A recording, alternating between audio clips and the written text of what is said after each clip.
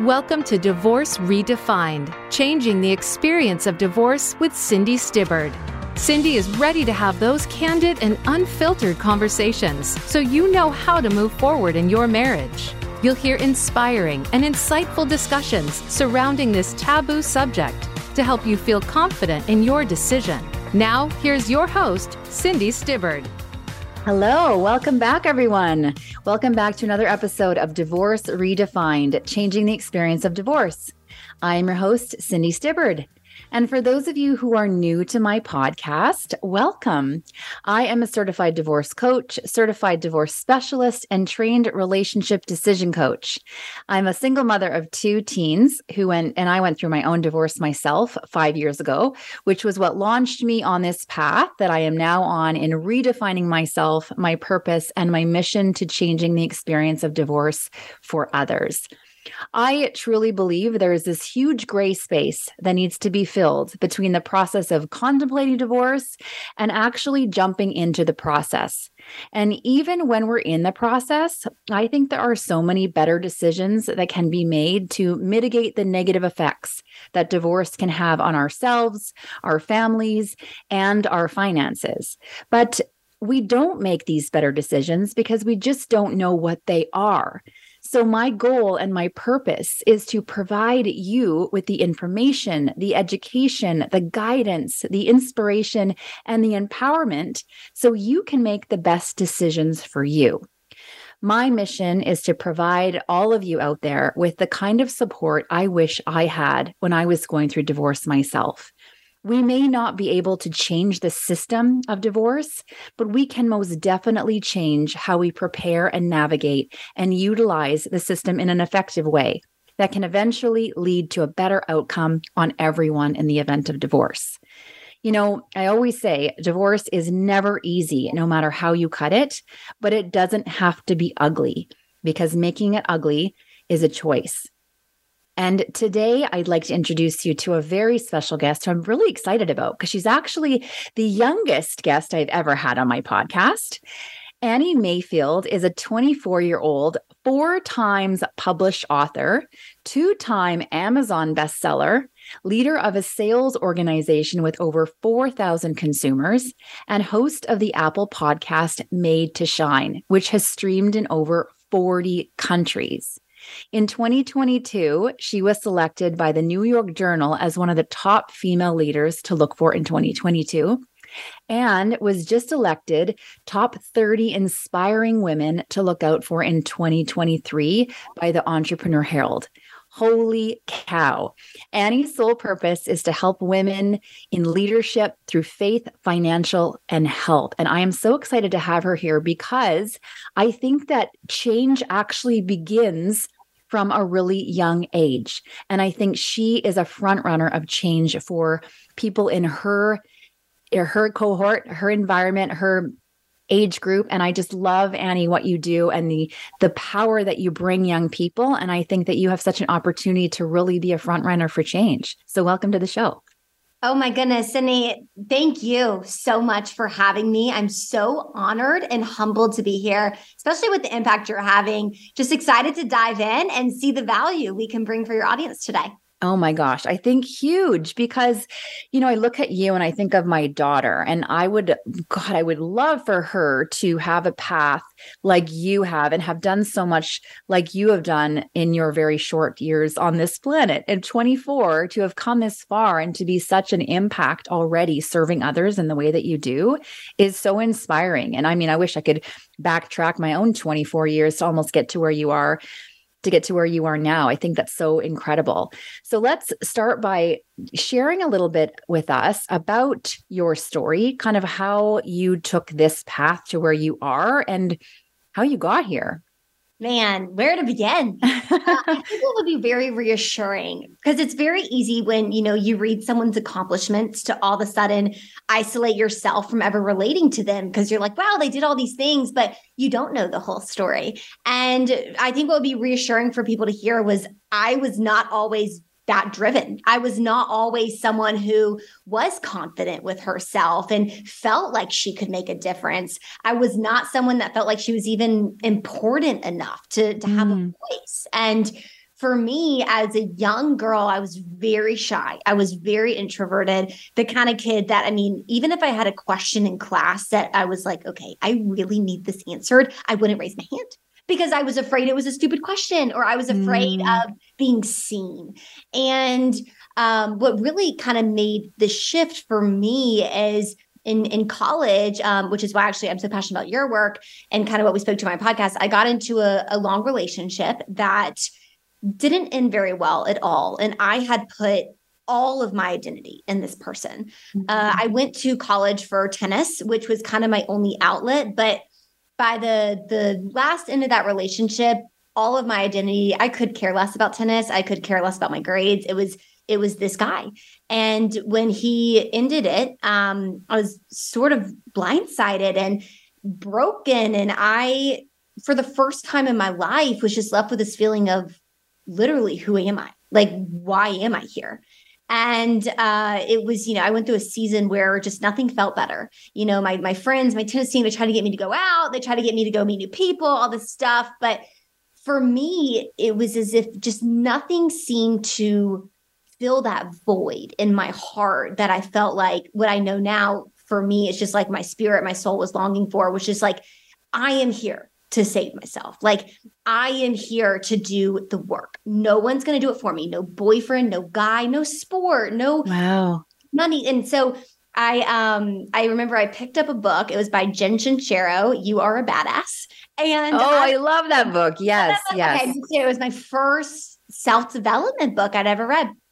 And that led me to a journey, led me on a faith journey, primarily a spiritual journey. I really just got connected with my creator and why I feel like I'm here. And I released kind of these expectations of trying to fill my heart with other people, understanding they're off the hook. They can't do that job. It's not on them. It's on me giving that to my creator. That's the only thing I can do. And what I recognize, Cindy, is in that year of doing the work, no one my age had written a self-development book. And similar to your work, you saw a problem and you're like, well, no one else is solving this. I need to create a platform for this issue. That's what I saw. I was like, wow, the amount of people my age, the amount of women that don't read this material because they don't maybe see themselves in the author or the creator. I guess it's time to do it. Like, if no one's gonna do it. And I was by no means qualified. I always tell people I barely passed English in high school. My English teachers laugh. They're like, only God could do that because I really did. I barely passed English in high school. And it's just such a, only God could have done what he's done. And to that point, I wrote my first book at 20. And from there, my fifth one actually came out this last Sunday. What? 5 books? Oh my God. That's incredible. Incredible. But to that point, I think, like I said, it's easy to look from the outside and be like, what? That's so awesome. But the journey of it is doing the work. It's looking into places. And that's what my books are all about. It's offering people a personal example of me looking into places of my life that are insecure, that are fear, just encompassed, and places that don't feel good enough as a woman, as a person in this world, and shining truth in that and showing people practically how to do the work, because we need more women doing the work. We do. Yeah, that is huge. And a lot of young people would take that breakup and drown their sorrows in whatever they needed to do, like alcohol, like food, like another relationship, and move forward. I mean, I know I did that when I was your age too, because I don't think I was open to learning from that experience. So what made you different where you had that breakup? Let's say it was almost like this light bulb went off for you in terms of I need to go deeper in myself, because a lot of young people don't do that. So what made you choose to? Did you have a supportive parent around you or someone who told you or guided you that way? Or what came to you to think that I should really invest in this and I'm going to write a book about it? So the way I describe it, if everyone, we've all been thirsty before, and imagine like your entire life when you're thirsty drinking salt water. And then for the first time you drink legitimate water. It is so fulfilling. You can't go back to drinking salt water. And that's kind of how that happened. I do have the best parents in the world. I will say that. They are so incredible. I know we've talked before about my mom. She's such a model. She modeled to us young girls, you will know your finances. You will know like who you are in God. You will know to take care of your grades. You will know to get an education. You will know these things. It's easy though, at least in my journey, I forgot those things along the way. If you don't continue practicing and flexing that muscle atrophies. And so kind of my story is when I picked up that Jen Sincero book and I reconnected with that part of myself, because Cindy, I did too. I tried to go on. I tried to drink. I tried to, and it was like wearing an outfit that just not only didn't look right on me, but it was uncomfortable. And I felt more broken. That was kind of my compass. It wasn't a matter of, I initially know what to do. I initially know to just go be a game changer and write books for my healing. No, I did all probably the wrong things first. And my compass was that didn't make me feel good. In fact, it made me feel more broken. I mean, I remember going on dates. I downloaded a dating app like right after and went on some dates and came home feeling more lonely than before I left. And I was like, okay, that doesn't feel good. So maybe finding another boyfriend isn't the answer. And then I tried going partying. Then I come back late or I guess early in the morning. And I was like, that didn't feel good either. And then when I was reading those pages of the book, it was like for the first time, there was an answer to something that almost like I knew it was in me all along, but I just hadn't connected with it in such a long time. It felt like a fresh breath of air. And once you get that, it's almost impossible not to follow it. And I'm sure you felt that before too. It's just when you know what you need to do, you can't sleep at night until you've taken at least a step. Yeah. I mean, that is so incredibly powerful that you were able to have that level of awareness at such a young age. How did that impact the people that you were hanging around with at the time? Because I know our friend group has a lot to do with our healing and even the direction that we take, even after a breakup. Like, how are they supporting and embracing? Were they embracing this new, self-development type personality that you were showing to the world?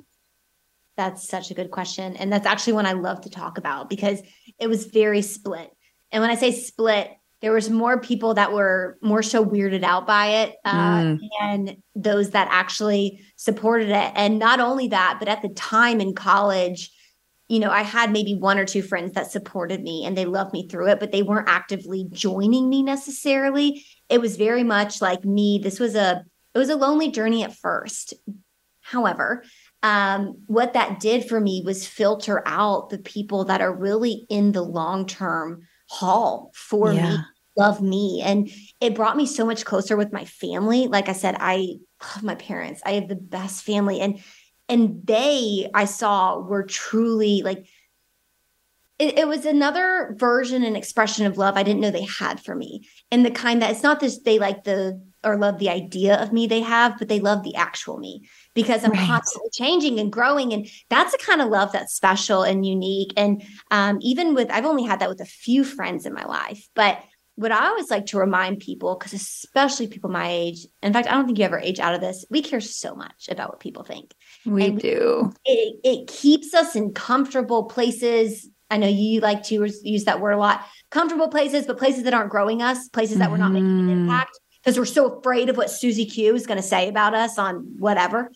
That being said, what I truly believe is a lot of times when you start growing, the people that try to pull you down, the people that aren't supportive, it's only because you're giving them no excuse for why they can't also be growing.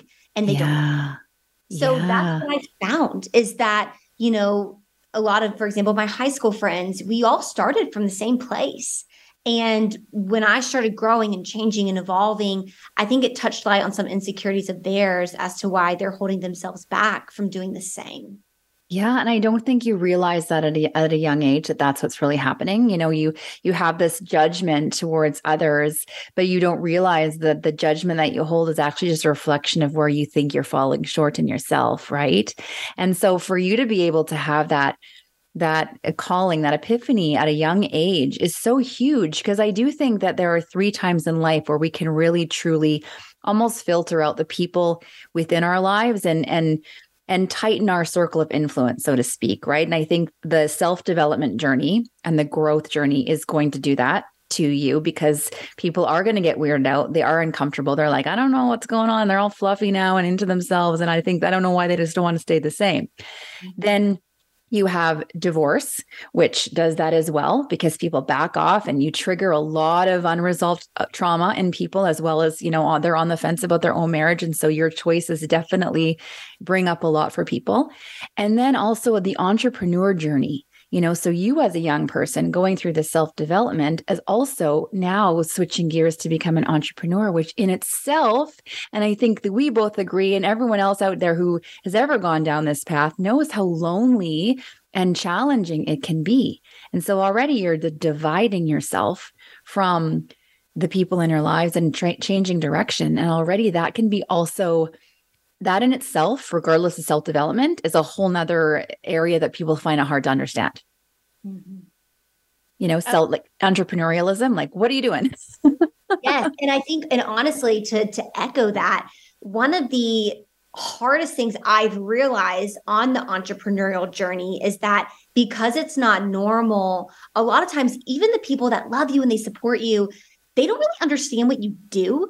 And so it's very hard for them to celebrate you at a deep level when you do accomplish something, because, for example, in the corporate environment, it's very common knowledge. Oh, you got a promotion to this position. That's exciting. That's awesome. When you're an entrepreneur, it's a little subjective what success looks like. And so that's hard too, especially something I've identified in myself as a woman is like, I have always craved so much just the applause. Like, I want someone to tell me good job. Words of affirmation has always been my love language. And I've had to work on that because it was kind of a hindrance to my growth at one point. To that standpoint, when I first began my entrepreneurial journey, I struggled with that a lot. Just, not necessarily having the authentic good job, Annie, like that was awesome. Not because the people in my corner weren't supportive, but because they literally couldn't understand.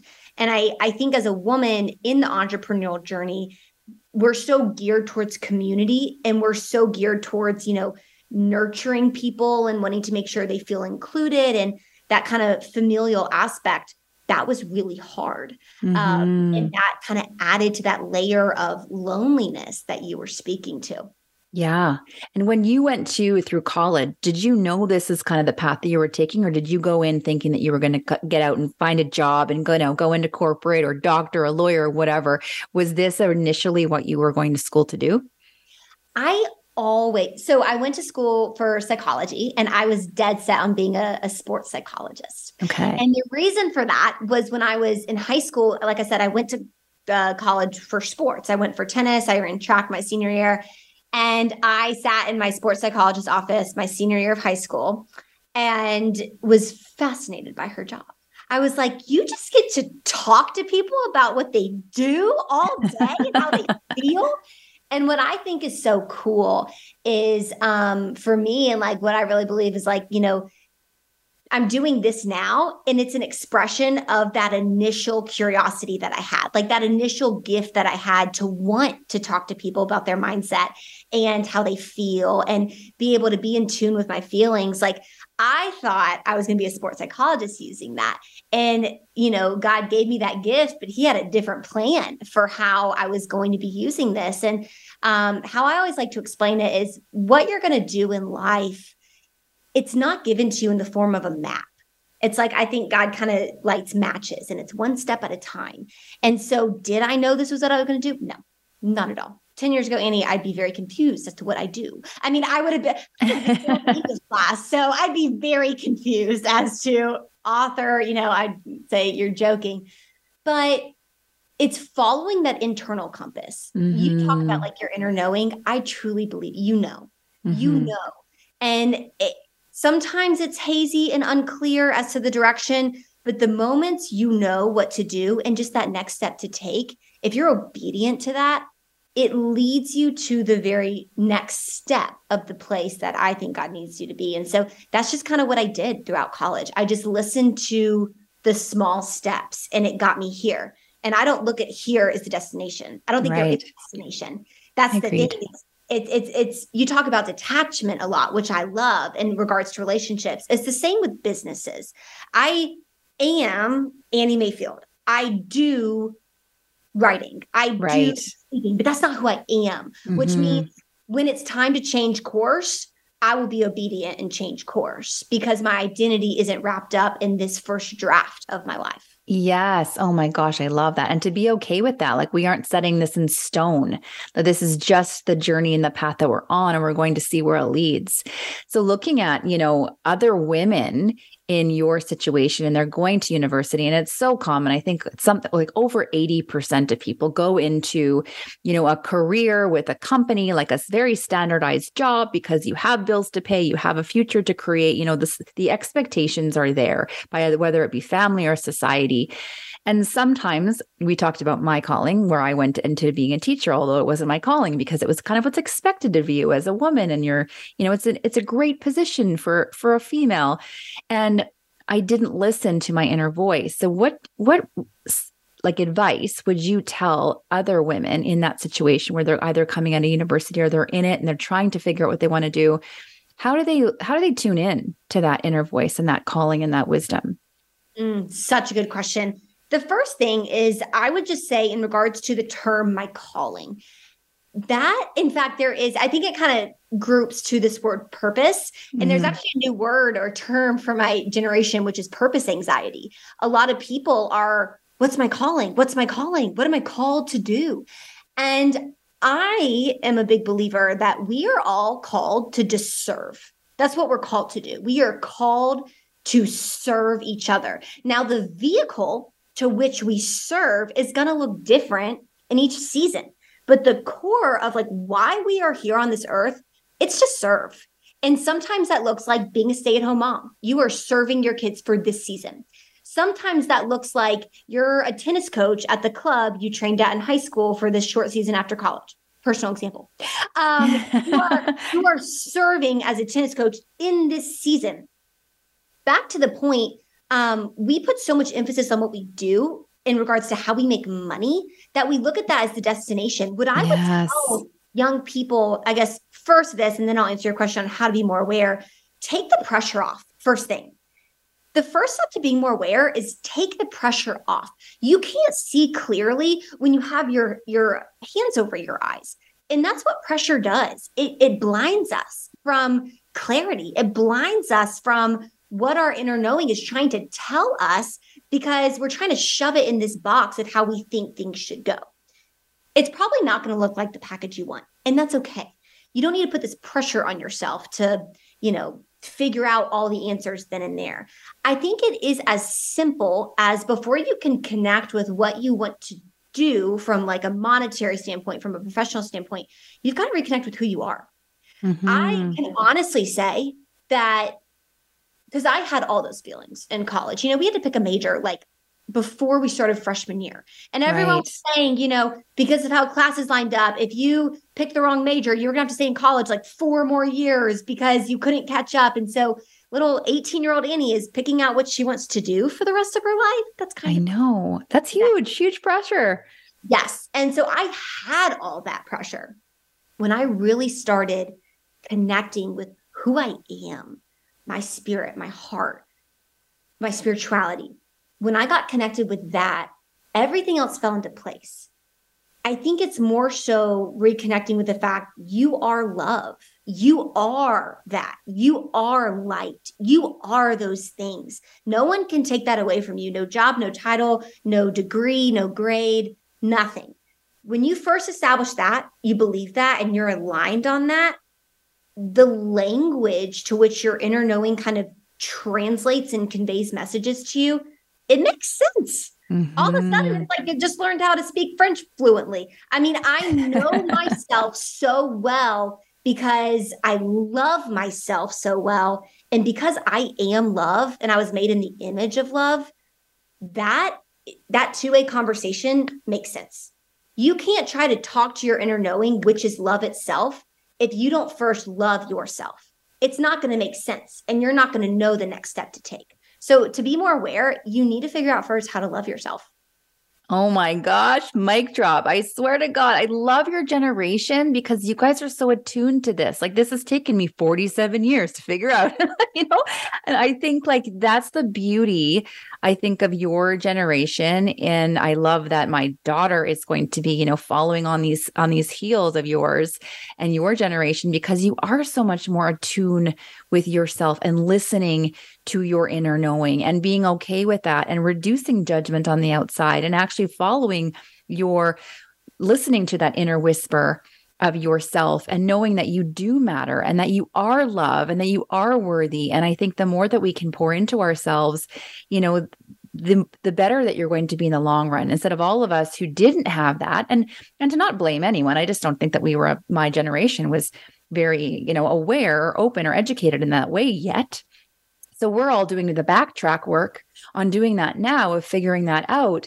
And the empowering feeling that has on you is so amazing. And to be able to go into life with that kind of empowerment can, I think, truly pave the way to doing things in a different way. And whether that even mean experiencing relationships or marriage or career or your independent life in a different way, I think that it comes right with that, is by knowing yourself first. Because like you said too, you got yourself really deep into losing yourself in a relationship because you didn't know yourself first. And I think that's a huge mistake that a lot of people make. I made it too, because you give your value and your worth and you tied up with another person, and you think that another person or another something is going to fill those cups for you of need, of fulfillment, of love, of worthiness, and that it actually is outside of you, or whether it's actually inside of you.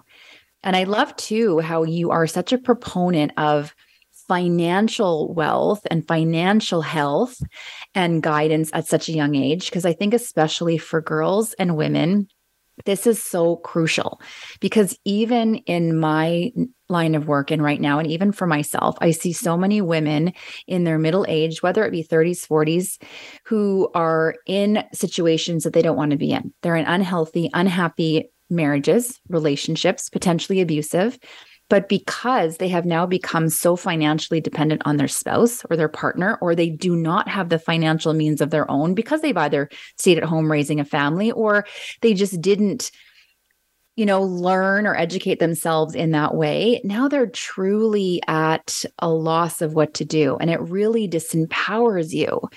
So in your Instagram, this great post that I love about what you've posted, you talk about the two best things that you did for financial wellness when you got out of college. So do you want to talk about what those two things are? Yes, and I'll add to it because I think I am so passionate about this. I really am. And for some context, I was blessed with a mother who she works with clients for a living for wealth management. And she saw this time and time again. She saw really wealthy families, a divorce happen or a death happen, or it was always the women. They didn't even know what they were entitled to. They didn't know what to ask for. But I think in regards to that inspired me from a young age. It was just like, always have a pulse check on your finances. And the biggest couple of things I did is, one, I learned how to budget. I learned how to budget my money, because I don't care how much money you make. You need to know what's coming in each month, and you need to know what's going out. And you need to know, okay, what are my non-negotiable expenses? What are my negotiable expenses? And the thing is, for most people, those are the non-negotiables are the same. It's like, it's food, it's living, it's if you have a car, it's transportation, right? The discretionary or the negotiable are the ones that you kind of have to wiggle room on. Like, I would consider my highlights non-negotiable, but of course those are pretty negotiable. If I was in a pinch, I probably wouldn't get my highlights done. Now, that being said, as a woman, a lot of people just don't know how to budget. They don't even know where to start. And so the first thing that I did out of college was, when I was making barely anything, even if it was like I was bringing in $400 a month, I knew what was going out. I knew what was coming in. I always made sure that there was a good chunk that was going into savings, going into investments. I like to say about 20%. going into savings and investments.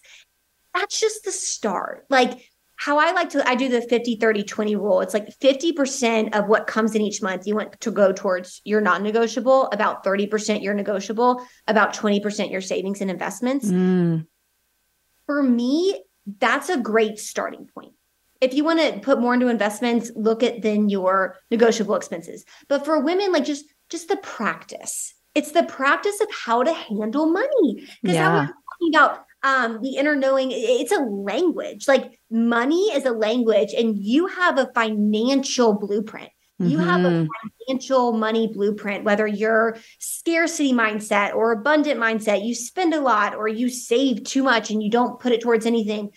You have to figure out what that is. You have to get to know yourself, figure out your temptations, put that down. The other thing is I immediately got into investments and I knew nothing. I want people to know that I knew nothing about investments, but I Googled stuff. Right. That's when I started. Google University. It's free for everyone. It's my favorite college. It's my favorite, or my favorite university. But for people right out of school, like the S&P 500, it's a great place to start. But just putting money in an investment, most women have never even done that. Yeah. I mean, just the empowerment that comes from knowing you have an asset that's growing already. Like that's just comfort.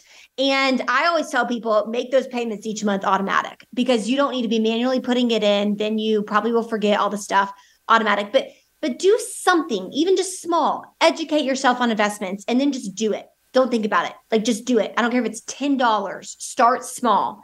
Yeah. You don't need $500 million to invest well. You can start with $10 a month and that's perfect. It's just flexing the muscle. I would also add to just the importance of, because I do have friends that like their dream was to get married and be a mom. And I'm so supportive of that. Like, I think every single woman, the call in their heart is different. And I'm supportive of people following the call in their heart, 100%. At that same time, I always tell them, don't forget how to work.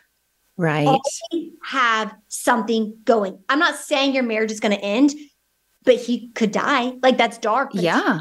Like you gotta be practical. He could pass away. Y'all could go through, he could lose his job. Like you might have to step up, and working is hard. It's a muscle you have to flex. And like I said, if you don't flex your muscles, they atrophy. And I know in your experience, you spoke to this a little bit when we spoke earlier, like not working for years and years and years, it's a lot harder to get back in the game than even if you're doing, I kind of look at like a gas pedal, like a car, sometimes you're not going to be going 90 miles an hour, but at least be going one. Like never take your foot off the gas pedal. I don't care if you are like nannying for a few hours or even like making jewelry and selling it on Etsy just for fun. I don't care. There's something very important about constantly being connected with your financial language, how you like to work, how you like to make money, your tendencies, your strengths, your weaknesses. As a woman, that's vital. And that will make your relationship better, your family dynamic better. And it's empowering for yourself to know, I can create. Like, I believe we are made in the image of our creator. We are literally designed to create. Yeah. So knowing that, you are disconnecting from who you were made to be when you're not creating something. And it doesn't have to be something that makes $5 million a year, but just constantly be creating something that makes money for you. Yeah. I think that's so powerful because it's also just empowering. And you're right. It's not really about the money, but it's about what that money can do for you to empower you to be able to make decisions, and be able to have that freedom to choose in life. If something goes wrong, you can get yourself out of it. Like you said, we go into this marriages thinking, that nothing could happen to our spouse. But that's true too. Yes, it possibly could. And I don't discount anyone who's out there raising children because that's a very hard job. I know myself, I took 11 years off and I did that same thing. And within that though, I did lose myself and didn't know where I was supposed to be. And I lost the sight of what I was here to to do and what I was supposed to create, and the serving of the children and the raising of them. That's a great part, but I knew that wasn't it. That wasn't the be all end all. There was something more, but I didn't know what that was. And I think without the empowerment of keeping yourself connected, building that financial muscle up that you're saying, I know it's a boring conversation. You don't want to know. It's really sometimes complicated, but the more you get into it, the more you can empower yourself to at least have the knowledge to know better. And I remember too, even when I was teaching and I had no investments yet at the time, and I was in my 20s, and I met with a financial advisor for the first time. And I was like, well, I can't invest. I have no money, because I was not very good with money. And I didn't believe that I had enough money to save. And so he crunched the numbers and said, oh, yes, you do. Like you've got this money that comes here, this extra money. Why can't you cut back in certain ways over here, here, here? And then we can just automatically take it out of your account, which was a total genius move because I never had to think about it. It just came out. And then when it comes out of your account automatically like that, you can't spend it because it's not there. And you talk about biggest expenses that you could cut back on early on to save money. And you also talk about multiple streams of income, which I think too is such a key factor. I think also women need to learn how to do that. I'm even seeing women at my age relearning or learning for the first time how to do that. Talk about that for a second, because I think when people hear that, it sounds like such an amazing concept, but then they don't know what to do or how to get started and what that even means, multiple streams of income, right? 100%. This is one of my favorite things to talk about because I am so passionate about multiple streams of income, not just in regards to like financial health, but what I noticed for me, it was for my personal health. What it does is it gives you perspective. It allows you to flex different muscles in different ways.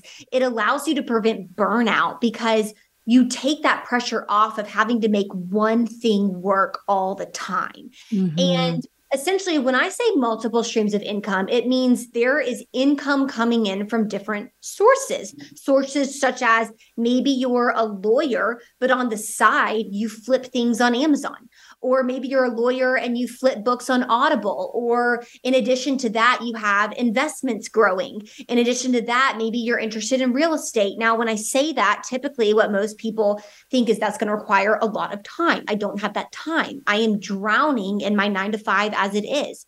And this is what I always say. I say, it's because you're thinking in regards to linear income. So quick tidbit. Linear income, for people who aren't aware, it's trading your time for money. You know, you clock in, you clock out. You babysit for 3 hours, you never get paid on those 3 hours ever again. That's linear income.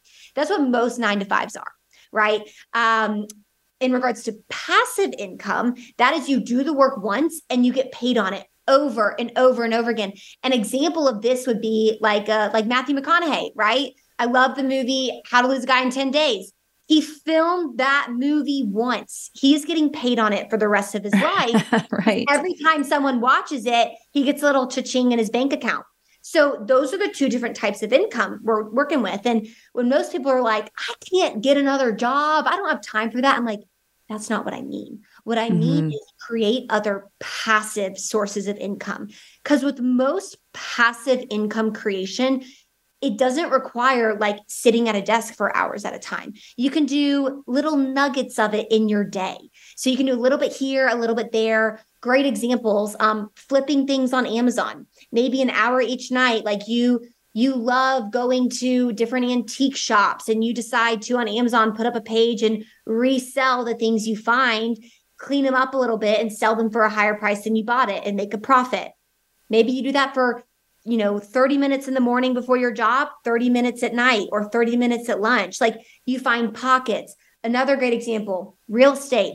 I know tons of people in my siblings who are working some corporate jobs, like they have employees that are really into real estate. And so on the weekends, that's what they do. They go and they figure out how to, bring on real estate where they can do an Airbnb situation and that requires a lot of capital. So for people that don't have a lot of capital, I love recommending things like network marketing. Network marketing is great. You find a company you really believe in and the products that are great and the compensation plan is healthy and legitimate. great source of income because you just pay for your products each month. You can, reach out to people throughout the day, bada bang, bada boom. It's awesome. Yeah. And then, but to that point, the reason behind this, because that's what I want to get at. In the case, I think if COVID taught us anything, it's that you never know. You never know what's going to happen. I know I love keeping up with the news and like the tech world right now. Tons of layoffs, Google, tons of layoffs. And it's a matter of then like the companies are just sending people an email like, sorry, your position's no longer secure. Yeah. That is their livelihood gone. And granted, there's a lot more jobs open than there are diminishing right now in the market. However, if you have other faucets of income going, it puts you in a much better position to give yourself time to make a plan. So what I want people to get, Cindy, is when I say multiple streams of income, I don't mean 5 streams of income bringing you in $100,000 each year. Yeah, sure, that'd be ideal, but it could be you're working your corporate job. That's your main gig. The other streams of income are bringing you an extra $500 a month. Right. $100 a month. I mean, that over time compounds to massive results. And you can even take that money, like if you want to flip on Amazon, take that money, put it towards investments, flip it again. Yes. That's what I see is true financial security is when you have like, it's like a table. If a table has one leg, it's not very secure. If it has 5, 6, 8 legs, even just 4, that thing's not wobbling. And so I look at financial security and why I get so passionate about it, especially women who we are innate multitaskers. We are so good at exactly the plan for what this requires. Yes. Oh my gosh. I nailed it. And I think that too, you're taking away the fear that I think people think that I have to have a lot of money, or I have to have a lot of time to do this. And they discount. I mean, even myself, when I started this, you discount making the couple $100 extra a month or the $500 a month. That's money you didn't have that you can now invest in something or save, and that can grow on its own. So it's just a little bit. And the more you get intimate, the more you just get practice of building that wealth and that muscle and becoming more successful. So what did you invest into right away, like in terms of passive income to get that going for you? Absolutely. So big believer, so obviously as an author, for me, flipping books or putting my books on Audible. Funny enough, for anyone who is an author, about Audible is responsible for like about 40% of the revenue of books coming in, but only 10% of books are actually on Audible. And so in regards to just the opportunity there, huge. I'm also obviously very into my investments. Right off the bat, as a college student, it was really network marketing that opened the vision for me for passive income. I aligned with the company I believed in. I already used their products. I loved it. And it started as $50 a month. But as a college student who didn't have time for a job at the boutique because I had sports and all the stuff, I really needed that $50 a month. And then eventually it grew and it compounded and it compounded. And then, eventually I was able to put that towards investments. Another thing I want to add though, because I remember this was so much part of the vision I saw for myself, was it allowed me to set myself up for options. And that's why I'm really passionate, because where I see young people, I don't want to say young people of any age. Sure, right now, you might have the time and the capacity to work your full-time 9 to 5. You might have the time to, do all these different things and be all these different places. But one day you might not want to do that. Like how I teach people now in my age, I'm like, listen, you don't have kids yet. You don't have, you don't know what's going to happen health-wise, all this stuff. So by having multiple streams of income now, it's setting yourself up for eventually, like if you did want to leave your 9 to 5, and if it was financially available to you, you give yourself the option to do that, as opposed to being locked into this one way of life that at one point served you very well, but now doesn't fit in with what you want for yourself.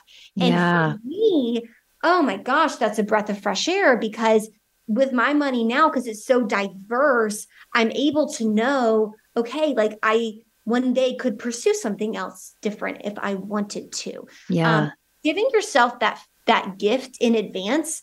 I'm over here saying, you know what? 28 years old Annie is going to say thank you to this 24-year-old version of myself, because it's giving me that freedom of, do I want to stay home with my kids one day or not? Oh my gosh, that is huge. It gives you options. That is so powerful. And because I think that is so true. And you are such a huge success already at a 24-year-old age. I can't even imagine what you're going to be by the time you're my age. And you talk about success.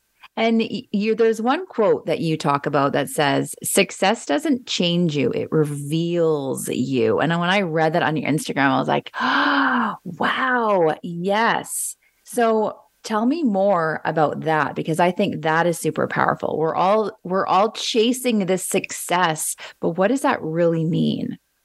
I love that question, because that's the thing. I think you have to get very granular on what does success mean to you. And that's going to look different in different seasons. Sometimes, like I remember for my own personal journey, right now I'm in a season of like push, like I'm going after things. I just launched my last book. It's like success for me is that coming out in a way that serves my audience and my people the way that I really felt like God needed me to, and articulating it the right way. Sometimes success in seasons looks like giving myself more rest, because I'm not resting enough. And I feel like I'm not in tune with myself enough because I'm so busy being busy. I'm not busy being productive. And so resting and reconnecting with myself and my why and why I'm doing it, that might be a successful day. Right. And so what I would encourage people is to define what success means to them. For me, it's just a matter of like, am I loving my creator, loving his people, and serving in the way he needs me to in the season? That's success for me.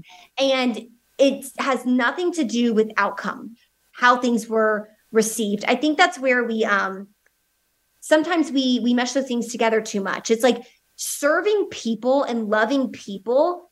For me, that success in that is independent of how it was received, because I control. I could love someone to the best ability that I possibly can, and they could literally not want to hear it. Literally not want to see it. Literally not want to be around it. You know what? I was still successful because I tried. And so what I mean by success reveals who you truly are, it's the intention behind why you wanted what you wanted in the first place. Did you want, let's use a non-business example. Did you want to be a mom for the pretty Christmas cards and Instagram posts? Right. Yeah. Family. Or did you want to be a mom because you were excited to serve your little babies when they were up all night throwing up?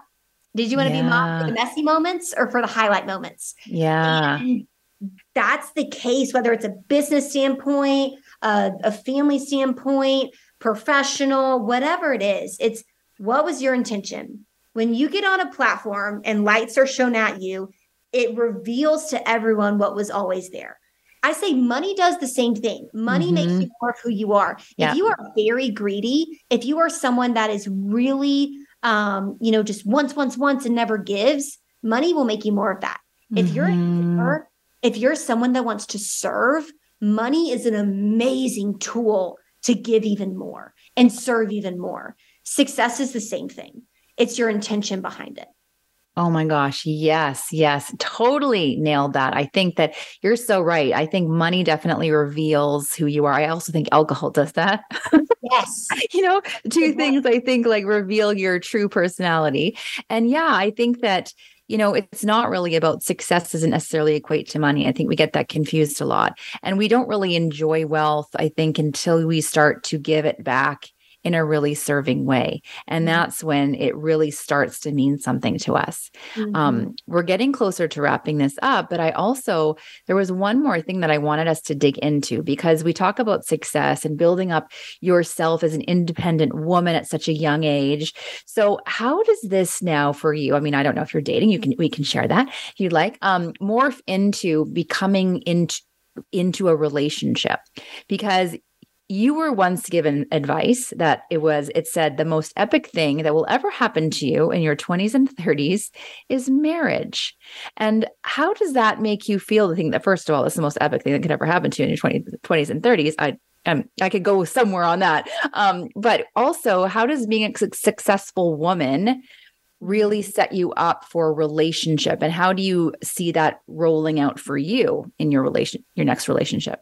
I love that you asked this. So no, I'm not dating anyone currently, but I think to that point, one, how I felt when I got that piece or that advice or whatever you would call that sentiment. I did kind of, granted, I'm from the South United States. People get married at like 19 here still. So, it's a different type of motion. And for like being 24 here, it's getting a little bit better, but it's still like, I'm older, and which is in my mind crazy. But to that point, a little bit about my story. I was in a very long relationship in college after the guy that like kind of broke my heart to start the self-development journey. I dated another guy for a very long time, and we actually we did the whole thing. He asked my parents to get engaged. We were set on it, and you talk about that inner knowing. I really believe had I not done the work up until that point, I would have married him and we would have had a fine marriage. Why I'm so passionate now about continuing my work is because he was a great guy. Like I said, there was no external, it was like, we weren't each other's person. We didn't make each other better. And I feel like so many women, because they haven't done the work, they're in very fine relationships. And I want to be proactive about educating people my age to say yes to themselves and not now to the pressures of the world telling them to settle down. Because that's where I was. And I had this, for a couple of months before I knew when it was about time for us to kind of get the whole engagement thing through. I was just waking up in the middle of the night and I just knew. And I didn't want to know. I tried to round on it. I tried to ignore it. But I know my language so well. It was crystal clear. And I wish I didn't understand it, because it was the hardest decision I've ever made in my life. And I second guessed myself for months after. That being said, I wouldn't change it for the world, because what that did for me is I actually put into practice not only what I preached up until that point, but what I believed I was capable of, but wasn't sure, which is I can do this on my own. I can't. I am okay. Not only am I okay, life's fine. It's like, no, life is great. It's really great. And there's another level of deepening when you choose yourself and when you do pour into yourself. Now, how that plays out now is, goodness gracious, I think in regards to dating, because I have been on dates, I've dated, there's a lot less intention and clarity with my generation. And that frustrates me to no end, because person. I will say, for any woman who's like me, that is career oriented, growth oriented, it's harder. It's hard. I mean, it's hard to find. I haven't found the guy that makes me better in that way yet. I haven't, but don't settle. That's what I tell myself. It's like, it's easier to settle. Do not do that. You are worth so much. And until someone makes you even better, don't jeopardize regressing your progress because you're uncomfortable being alone. Because the most lonely thing in the world is not being alone. It's being with someone and feeling alone. Yes. Oh my gosh. That's such wise advice. And for you to be able to follow that, because I think a lot of people don't trust it, or they think, well, what if I'm making the wrong decision by not being with this person? Or my family thinks he's so great, or I can see this great life that we could have together. But you're right. It does come down to your inner knowing. You know in your heart. And if you're even questioning it, that's a sign in itself that maybe it's time to listen a little more. Because I think what happens too, when we're afraid to be alone, because that's huge. I mean, people stay in marriages because they're too afraid to be alone. People jump into another relationship because they're too afraid to be alone, because we have to face ourselves. But when we are feeling afraid to be alone, we're going to do one of three things. We're going to settle with someone because we think that's as good as it's going to get for us. We're going to stay with someone even though we know it's not right, but because we might not feel like we're good enough for them, right? And so we try to mold ourselves and bend and flex into whatever kind of person that they want us to be, because we feel like we don't quite match up.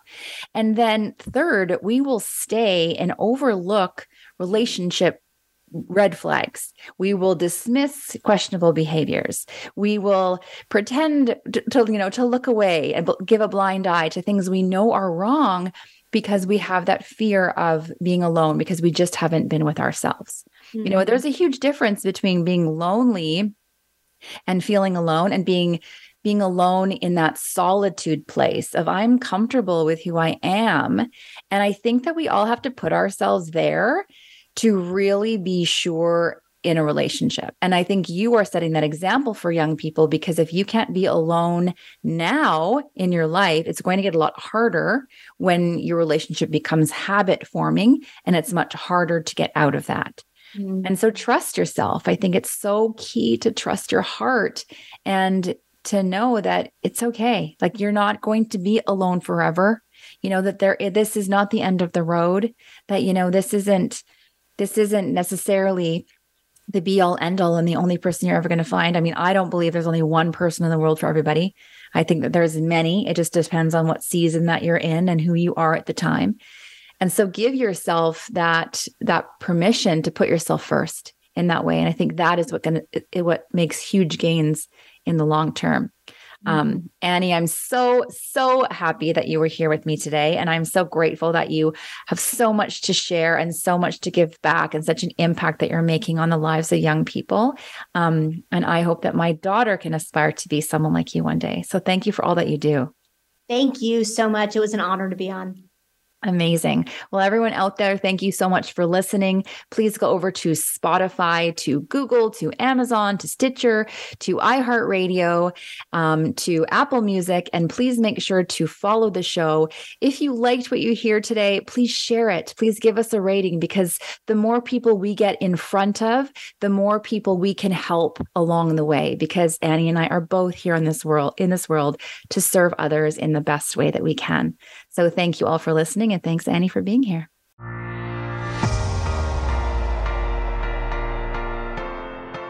Thank you for listening to Divorce Redefined, changing the experience of divorce. We hope Cindy and her guests were able to put your mind at ease and help you make the right decision for your marriage. We wish you a beautiful week.